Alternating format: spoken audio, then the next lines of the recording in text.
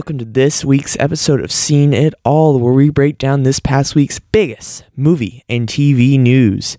And the big news of this week is my Scream 6 review.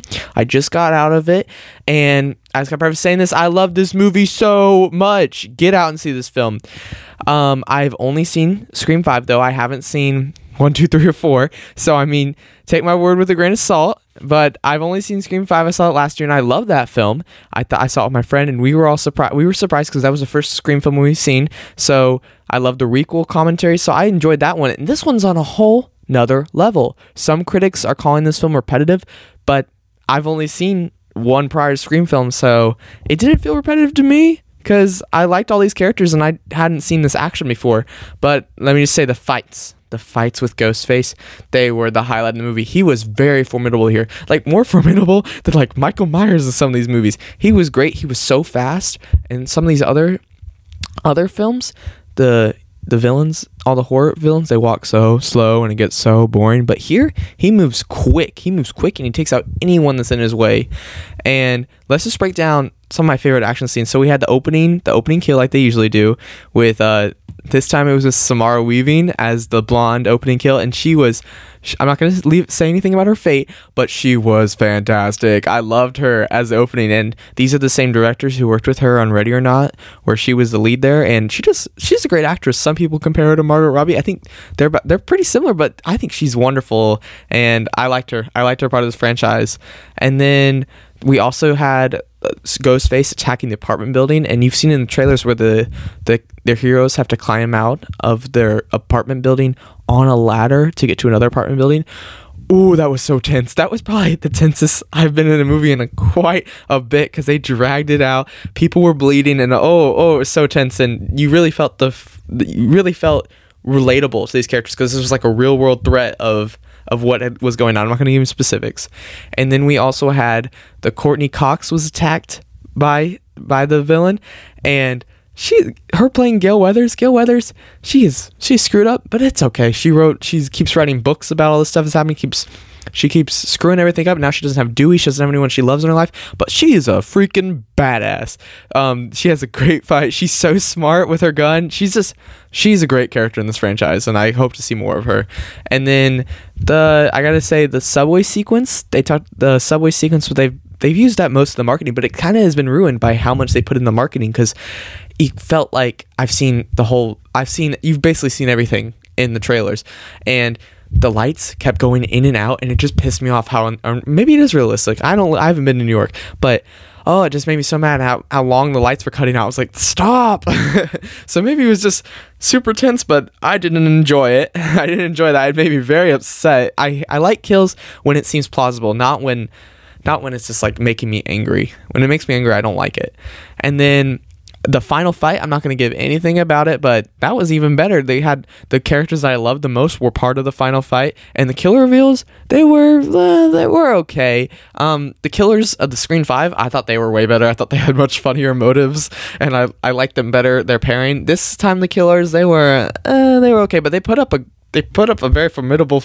Let me say they won. They didn't. I'm not going to say they won. I'm not going to say they lost, but they brought some heat. They brought some heat, or he brought some heat, or she brought some heat. I'm not going to spoil whoever was the killer. And then let's break down. So Sidney Prescott, Neve Campbell didn't return in this film.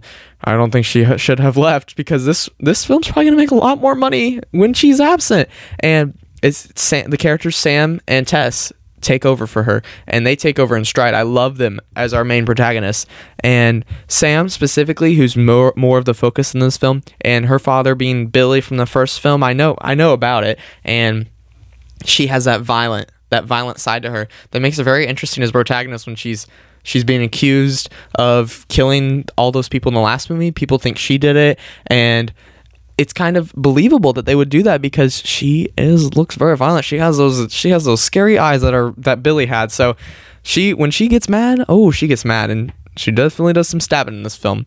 And then Tara, played by Jenna Ortega, she was probably the best part of this film, along with Courtney Cox. I love both these actresses, and Jenna Ortega is just showing her range from Wednesday and now this, and I kind of liked her character the best. I felt I don't know. I felt more attached to her. I was like, please don't kill her off. I want her for all these future sequels. And then Corey was back from Scream 4, which I said before I haven't seen, but her character was really solid here. They kept you guessing about her motives, and coming from someone who's never seen Scream 4, I had no idea what I was in store for, and she was great. And then the audience loved her too. I had a bunch of people on my screen yelp whenever she came on, and I thought that was great. And she definitely plays a big part in this film. So if you're a Corey fan, you're not gonna be disappointed.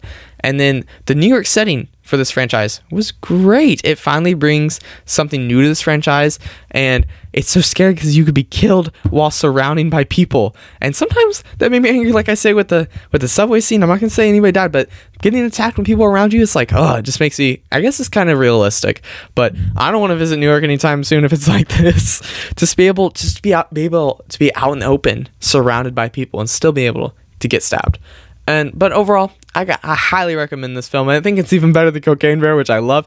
And dang, horror's bringing it so far this year with Megan, Cocaine Bear, and now this. So I'm definitely gonna try to get out and see this film again. And then critics are pretty positive about this film. I think it had the same critic rating as the first Scream, which is the highest of the franchise.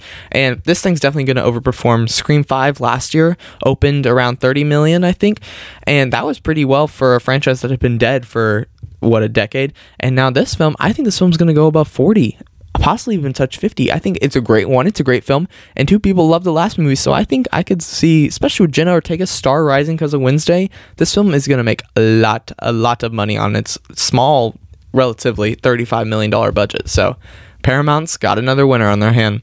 And then let's move to the other film I saw. I did a double feature. I timed it just right when one ended, I jumped into the other one, and so that would be 65. That means 65 million years ago. And I thought this was a pretty solid film. The studio held back the review embargo till like an hour ago, and I thought that was a little odd because it wasn't an awful movie. I haven't checked the critic score, but I don't think many people are gonna hate this film. I think most people are gonna enjoy it, and maybe it might just be me because I'm super biased towards dinosaurs. I love dinosaurs. I love all the Jurassic Park and Jurassic World movies, even the ones that I think are bad. I still love them because if you add like a wise man once said, if you add ninjas and dinos to anything, it's great. It's great. They make everything better. But some of the designs here for the dinos were awful. They didn't even look like dinos. They just looked like weird lizard creatures, which I understand they want to make them look more vicious, but I also wanted a sense of reality to it. Besides the T-Rex, it didn't look like a real T-Rex, but it still looked really cool. The rest of them just put me off, but the T-Rex, for some reason, I really liked it, especially during the end fight. They looked pretty cool. And I also got to mention the futuristic technology. So Adam Driver, he comes from a future planet that crash lands on here, and I love the guns that they looked pretty cool. And then the GPS that he had to track everything that had like 3D holograms, that was pretty cool. And then the ship it kind of fell apart there.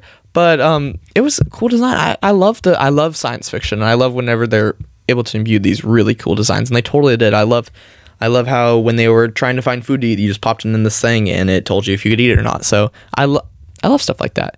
And then Adam Driver, he was great. He just keeps going on to be one of my favorite actors that's working right now. I loved him as Kylo Ren. I loved him in Marriage Story. He should have gotten that Oscar, and he's really the only real character in this film. There's two or three other characters that you meet, but he's the one who's doing most of the talking, and he's doing the one that you most connected to. And he did his action scenes well. I loved it. He had some few scuffles with some dinosaurs, and the way he moved around, he got beat up in this film, and you felt every punch he took. And I hope we see him as the rumored Reed Richards in Fantastic Four in the MCU. I think that'd be great. I hope Adam Driver just continues to do better and better and better, and he's gonna get that Oscar one day. The young girl in this film, I have to say, the actress, she did a great job. I have nothing against her, but I found her character to be so annoying. She didn't speak Adam Driver's language, so she didn't say much other than words he repeated or something in her own language under her breath. It was a good storytelling device, but the writers made her act so stupid, and it was really annoying because she kept running into these dinos' layers, and I was like, stop, just listen to him.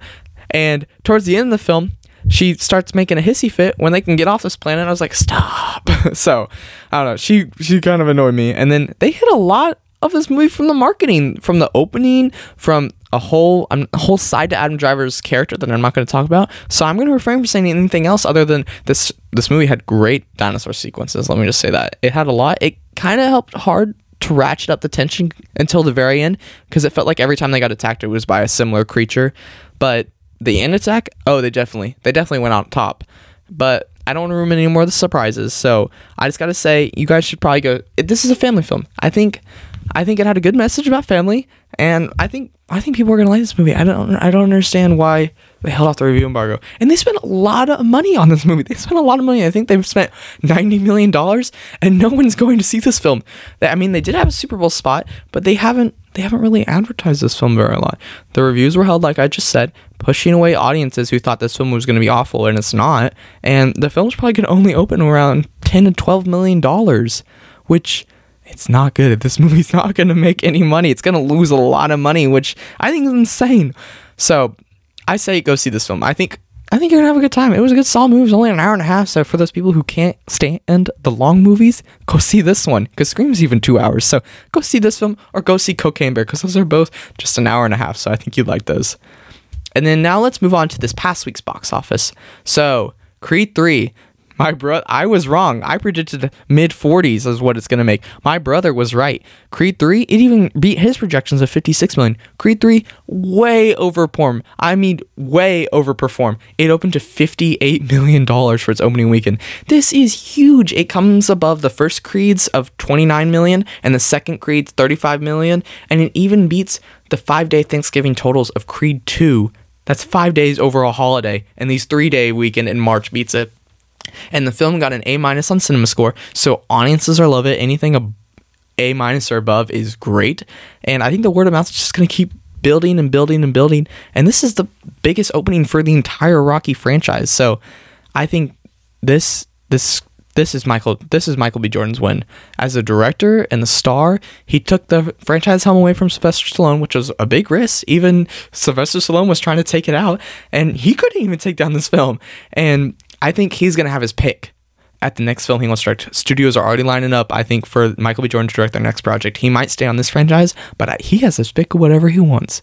And then Jonathan Majors, he's also the first star since Jessica Chastain back in 2010 or whatever to have 2 films open number 1 back to back. That's crazy. He's a star, and he's here to stay. Yeah, he's a great actor. I'm so glad this is happening to him, and it definitely bodes well for the future of the franchise. They already talked about they're doing Creed 4, and now they came out news that they're going to focus on maybe make a spinoff about Creed's daughter, which I didn't like that part of the movie, like I said last week. So I don't know about that, but if they have Michael B. Jordan directing, I'll be all here for it. And I know my brother wants a spinoff of the Spanish fighter in Creed 3, so I think he might get it. And then this win's also inspiring confidence in Amazon. Amazon just acquired MGM Studios for about $4 billion, I think it was, a couple years ago. And this is their first big release in the theatrical space. They've been putting a lot of their stuff straight to Prime Video, and this is their first one to do it. And it's come out that they're going to be investing much more into franchises to make movies such as, they said, like RoboCop, Poltergeist, Legally Blonde, and as they said, Creed, and tons more. And Amazon's here to play in the theatrical industry, and I'm pretty happy for it. I mean, I'm not all for monopolies, but I'm glad we're getting another studio in the mix to compete. And I think this is great for film fans because you get more. And then their next film's going to be Air by about the Michael B. Jordan shoe, and I think that's going to do well too, and it looks great, and it's already had, I'm pretty sure some people have come out and said it's great, so I think that could be Best Picture contender. So Amazon is just going to ride this wave, and they're going to continue to dominate. They're going to make so many more films, which is great for the theater industry. So, and then let's talk about Ant-Man again. Ant-Man is still falling. It fell another 60% to, I think, 11 to 13 million this week, and the word of mouth is awful on this film.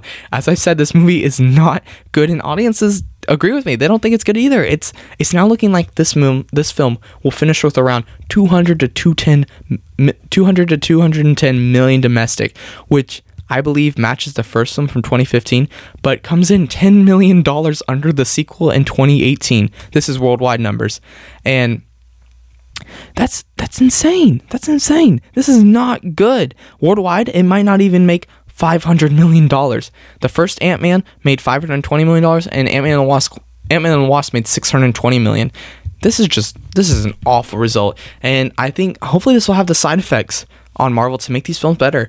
I think it already caused them to push back so many things and take more time. And I think this is finally showing Marvel that we're not just going to take everything. They gotta go back to how it was and actually work on these. Don't overwhelm the audience with how much content you're putting out. So take it, make everything as best as you can, and don't spread yourselves too thin. And I think this is actually teaching them that lesson.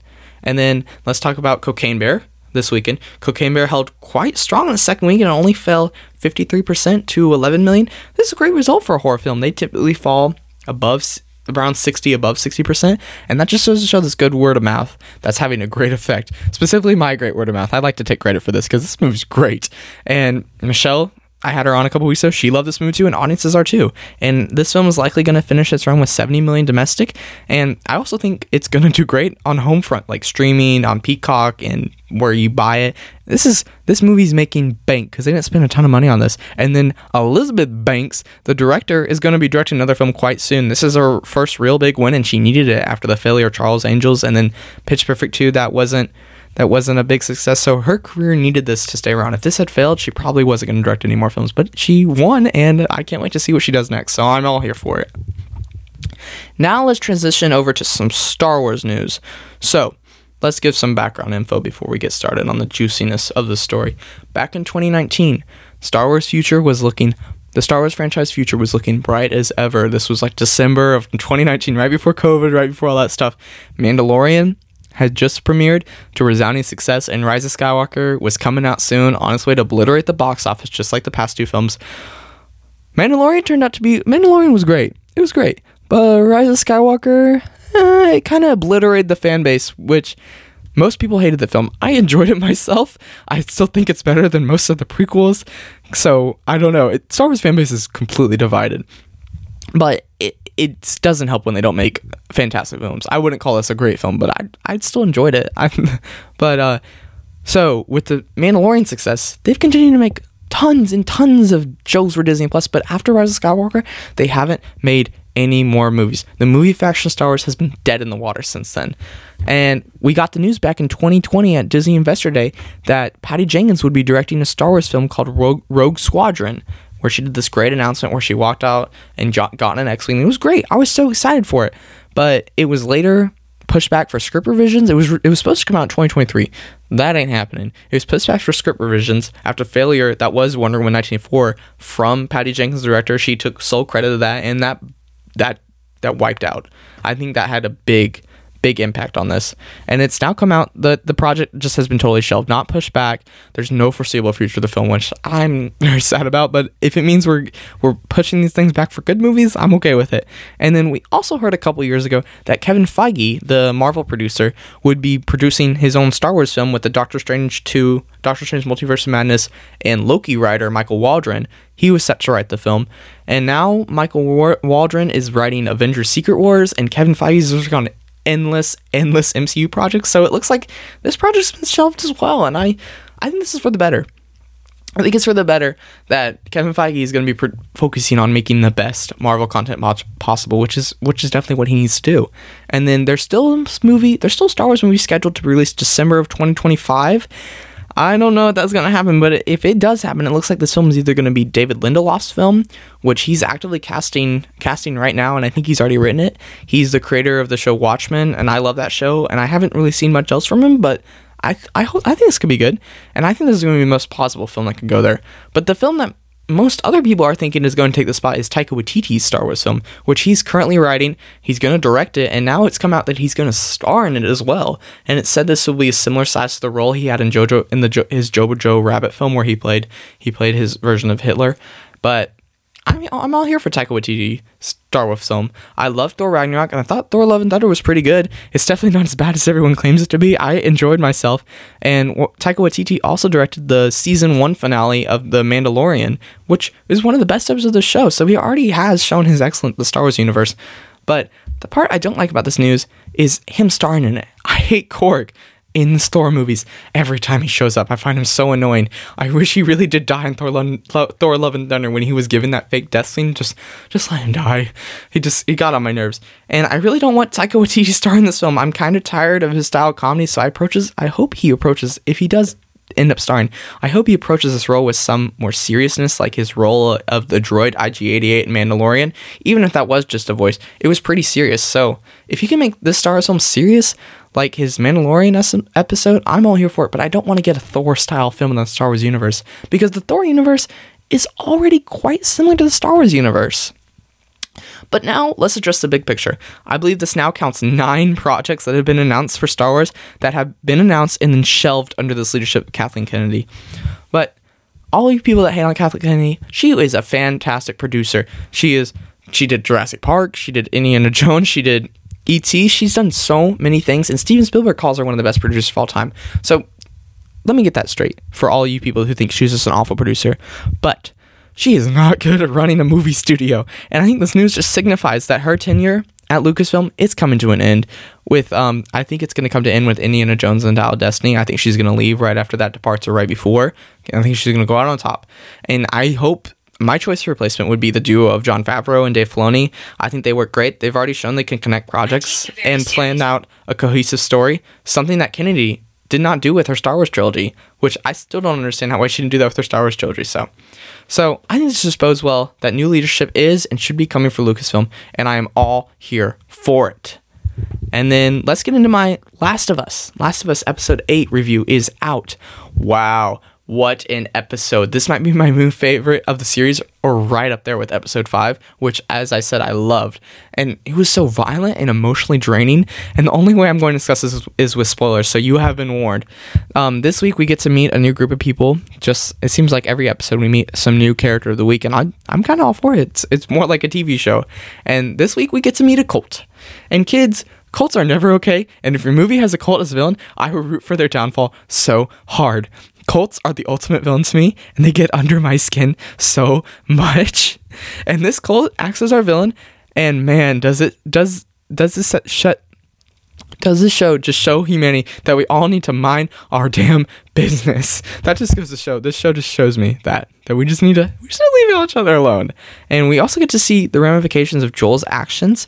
In episode 6, he killed a man who had a daughter and belonged to this cult who now this group wants vengeance, and Joel's actions have consequences. Although I really just wanted to leap through my screen and yell at those people for attacking Joel and Ellie in the first place. Like, it's your own fault. You came after him. He had to defend himself. So, I mean, what are you going to do?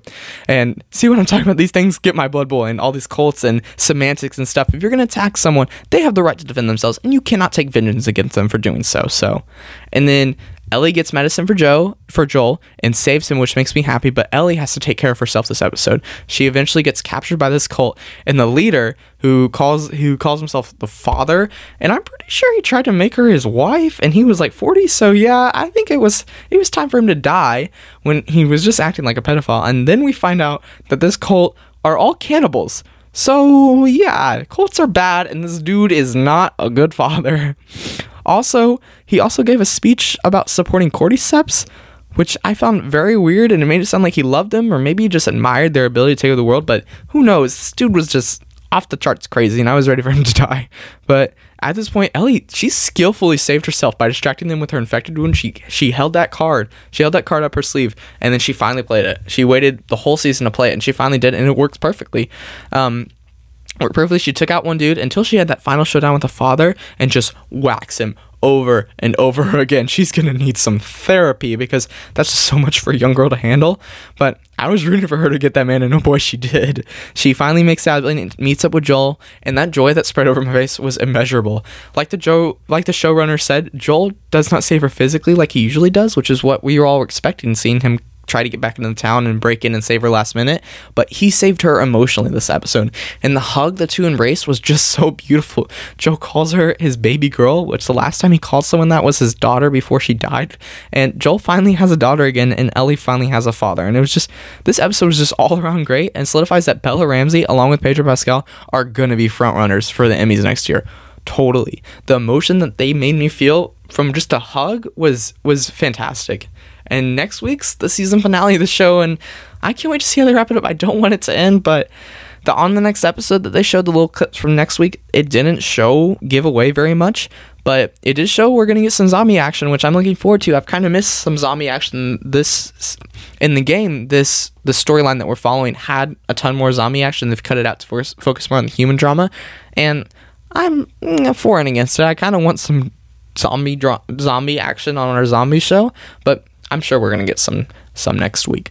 But after next week, we're probably going to have to wait like 2 years to see these characters again, which makes me so sad. I don't want this show to end, but it's coming to a close, and I don't even know if they're going to do another. They're probably only going to do one more season, which is sad. And then next topic I have today is some Marvel news. First, let's address the Sony Spider-Man universe news. As I've said previously, I hate the Sony Spider-Man movies so much. The Venom movies, they play it too safe, and I find them both so boring and bad. Morbius, though, was on a whole nother level in awfulness. And you know why? Because they're building a Spider-Man universe that does not have Spider-Man. You can't do that. There's your right answer right there. They either need a Miles Morales Spider-Man or maybe a Spider-Woman. And it looks like we have a Spider-Woman. Sydney Sweeney, who it's come out that she's playing a Spider-Woman. It's unknown to which version. I'm not that familiar with the different versions of the characters. But this is the first exciting news I've seen come from Sony Spider-Man universe in a long time. I love Sydney Sweeney in White Lotus. I haven't seen Euphoria, but she was just fantastic on White Lotus, and I think she's going to do great here. I think she's definitely going to do great. Spider-Woman will be making her first appearance in Madam Web movie, which is a wrap shooting and will come out February 16th of next year, I believe so, for President's Day weekend, I think. And Dakota Johnson, she plays Madam Web, a character who is, if anything like the comics, should not have her own movie. She's an old lady that can't really do any fighting, so who knows. But if every bit of news that's coming about this film has kind of made me excited, which I don't want to get my hopes up too much. It's totally a Terminator ripoff story, but ripping off Terminator. Terminator's a good story, so I mean, if you're gonna rip off something good, and something good they did rip off. So it seems like Madam Web has got to go back in time to save Peter Parker, Spider-Man's parents, one of them's gonna be played by Adam Scott, from being killed by a Spider-Man villain. I really like the sound of that. It's like I said, it's a total rip off of Terminator, but I think it could be great. And now we have news of Spider-Woman, who's being played by an actress that I love, and this film actually has me excited for the Sony Spider-Man universe. Who would have thought that? But I don't, until I see the movie, I don't want to get too stoked, because we still got Kraven before that coming out. Kraven, I think, is going to be really bad, so I don't know. And then along with this, along with this reveal, there's also now a rumor that this Madam Web film will lead into a Spider-Woman standalone movie that could be shooting in 2024. I'm all here for this. As long as she does a good job, Madam Web. That's number one. And then the other Marvel news we have is Jon Bernthal is back as Punisher. But let me get out of this way first. This topic is coming from someone who has never watched the Netflix Marvel shows besides like one episode of Daredevil. So I'm hoping to watch them all before the release of the show Echo. But I just got to preface that because I'm not entirely familiar with this iteration of these characters beyond what Charlie Cox did in She-Hulk and Spider-Man No Way Home and the one episode I saw of Daredevil. So, I mean, we'll see. I love his iteration of Daredevil. And from fans' reactions to this topic, it seems people have the same reaction to Jon Bernthal as Punisher. So, I mean, it has come out that he's back as Punisher to be a part of the 18-episode of Daredevil Born series. It doesn't say how many episodes. I don't think it's gonna be that many, to be honest with you, because the news is coming out so late, but it's great news. These 18 episodes are gonna have a lot of time to fill, and I'm happy we're finally getting Punisher back. News also came out that Charlie Cox's Daredevil and Vincent D'Onofrio's his Kingpin will also be a part of the Echo series to lead into their own show. Echo seems kind of pointless to me, and this might be the one reason everyone watches it, and it probably won't even come out to the end of the year, if that, and it's already done shooting, so it's all odd. Just make a Daredevil show. And then the other question is, are they going to neuter Punisher? With the character being on Disney Plus, are they going to turn on the violence that is essential to his character? I mean, he is called the Punisher. That's got to be my one hesitation about this news, but I'm still optimistic, and with Kevin Feige's recent steps to make better content, he has significantly reestablished my faith in him to deliver great content. But even if the content is mediocre, it's still better than whatever Sony Spider-Man content they're putting out by themselves. And then next up, we have Avatar: The Way of Water is finally getting a digital release. It's releasing on digital platforms to buy on March 28th. It will not be releasing on DVD, Blu-ray on that day, nor on Disney Plus. Every single one of Disney's big movies since the creation of Disney Plus has been released there whenever it hits digital. I wonder if this spells new developments for the company on who they release their content, on how they release their content in the home medium. This could be just something that James Cameron had in his contract before Disney bought 20th Century Fox, to where he gets like a profit of the digital release, so Disney can't legally just put it on Disney Plus the same day. So I think it's a smart business decision. I selfishly, and I think most of the people want this to go on Disney Plus the same day, and it's not going to happen. It's probably going to be like another 30 days, which is ridiculous. And then accompanying the purchase of this film, you will also receive 3 hours of behind the scene content. Now this is what is going to make me buy this film before it hits Disney Plus, even though I've seen it 6 times. I can't wait to see how they put this film together, the technology they used, and the actors' expressions to how the CGI makes them look. I love the side by side. I think that's great. And then I miss the old days of receiving 3+ hours of behind the scenes content for each big release. They did it with Lord of the Rings, and they did it with a bunch of other stuff. And I love just sitting back and watching the behind the scenes content if it's made well. And I'm going to be watching all 3 hours of those, and I'll definitely be buying this film early, even if it's going to be on Disney Plus shortly after. Buying this film, I can finally show it to some of my family members who saw that 3-hour runtime too daunting, and now they can watch it in chunks. Yeah, I got a few of them to go, but most of them I couldn't get them to sit 3 hours in a film. So, and then I think they're going to love it, and they're definitely going to regret not having seen it in theaters. I told them we can go twice, and then we can take a break in the middle of the movie and then come back in a later showing. But I'd recommend it to all my listeners to go and buy this film because you will not be disappointed. It is such a good movie. It's one of my favorite movies of last year. So go out there and watch it. And then the last topic I have today is my Mandalorian Season 3 Episode 2 review. This contains spoilers, by the way. I enjoyed this week's episode of Mandalorian. I still think I liked last week's more, though I thought it was more entertaining. We started off this episode by meeting up with Pelimoto. Pretty sure that's her name. And I love her character because she's always so funny, and her connecting with the Jawa is so cute. She loves Grogu so much. She's just like all of us. And Mando comes there to get to the IG-88 droid party needs, but ends up leaving with the R-Series droid that was in the first Star Wars. I found this quite confusing. I wonder if Mando still needs IG-88 then? But if he doesn't, then aren't most of those scenes from the first episode not matter now? And then I also thought Mando didn't trust other droids, so this was a little confusing to me. And I don't know. It felt like bad writing. It felt like we just had to go back to Tatooine for some reason. So I don't understand. And then Mando and Grogu land on Mandalore, and I love being able to see this planet for the first time in live action, especially the underground city. It was so cool from watching it in an animated show and seeing it here. And Mando has to fight off some creatures whose faces I thought looked so creepy and such like classic Star Wars. Is perfect. And then Mando gets captured once they reach the lower grounds of the city by this weird one-eye robot cyborg thing, and I didn't care for this creature. Like it seems everyone else did, but it did pique my curiosity. He was able to capture the Mandalorian, and it was drawing his blood for some reason, but I didn't find his design to be anything too unique. I like the other classic Star Wars monsters better. And then Grogu runs off to save Din, and he goes to get Bo-Katan. It was a great scene with him using the Force, and the music was fantastic during the scene. I just have to point out they had a new composer this season who took over for Ludwig Göransson, and she's doing a great job. So especially during that Grogu scene where he was running away, and then Grogu finally reaches Bo-Katan, who's still brooding in her castle, and I think she was the highlight of this episode. I love her ship so much, her starship so much, and it feels so grounded. You see the wings shaking in the wind, and it looked great. And then we also get to see the emotion on her face when she revisits her old city, especially coming from watching the animated series. You can definitely tell it has an effect on her. And then Bo-Katan, she rescues Din from the weird monster thing while using the Darksaber. She's so much better at using the saber than Mando is, and she definitely is going to get it back by the end of the season, I think. And Bo-Katan was the reason the Empire made its way into Mandalore, and I think she blames herself. So she also blames herself for the death of her sister and her father. They were leaders of the planet, and I think this definitely is a good internal conflict for her this season. And Mando even comforts her by saying this is the way, and I thought it was just a great response. And I think we might have some romantic chemistry going on between these two, and I'm all here for it. So I think they'd be a good couple. And at the end of the episode, we finally reach the mines of Mandalore, and Din Djarin, he jumps in the water. And this was the standout of the episode, as it ends with Bo-Katan saving Din in the water and coming face to face with a mythosaur. Oh, that was so cool. It was a creature that the first Jedi Mandalorian used to unite their whole people. And it just looked so cool, and it was so big, and many people thought they were extinct. But I really hope we get to see either Din or Bo-Katan riding it later in the season, and I think they will. It's going to be great. The setup and payoff riding in this episode was great. We had Din Djarin teaching Grogu about navigating, and then he had to go and use the navigating to get to Bo-Katan, and then we had Bo-Katan reading the plaque that mentioned the Mythosaur right before we saw the Mythosaur, so it was great setup and payoff. And then I think it's just overall a very solid episode of Mandalorian. I didn't think it was anything too amazing, but I've enjoyed every episode of Mandalorian. Like, I love the show, and I can't wait for next week, because I think that's when we're going to see the Mandalorian Fang fighter versus the TIE Intercepts, which we've seen in the trailer, and I love some good starship battles, so I can't wait for 2 a.m. next Wednesday.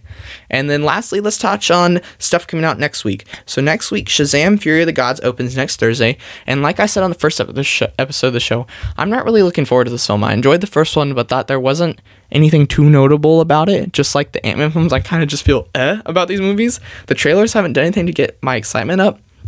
The only reason I'm looking forward to it at all is because of the villains, Helen Mirren, Lucy Liu, and Rachel Zegler. They all look fantastic, but then they don't get trained by Zachary Levi, who's totally done with his role, especially with all the political stuff he's gone about recently. The dude, why are you stirring up controversy right before your movie opens? I'm not with or against you, but just stop making people not like you, or some people side for you, than making this movie about politics. It doesn't need to be about politics.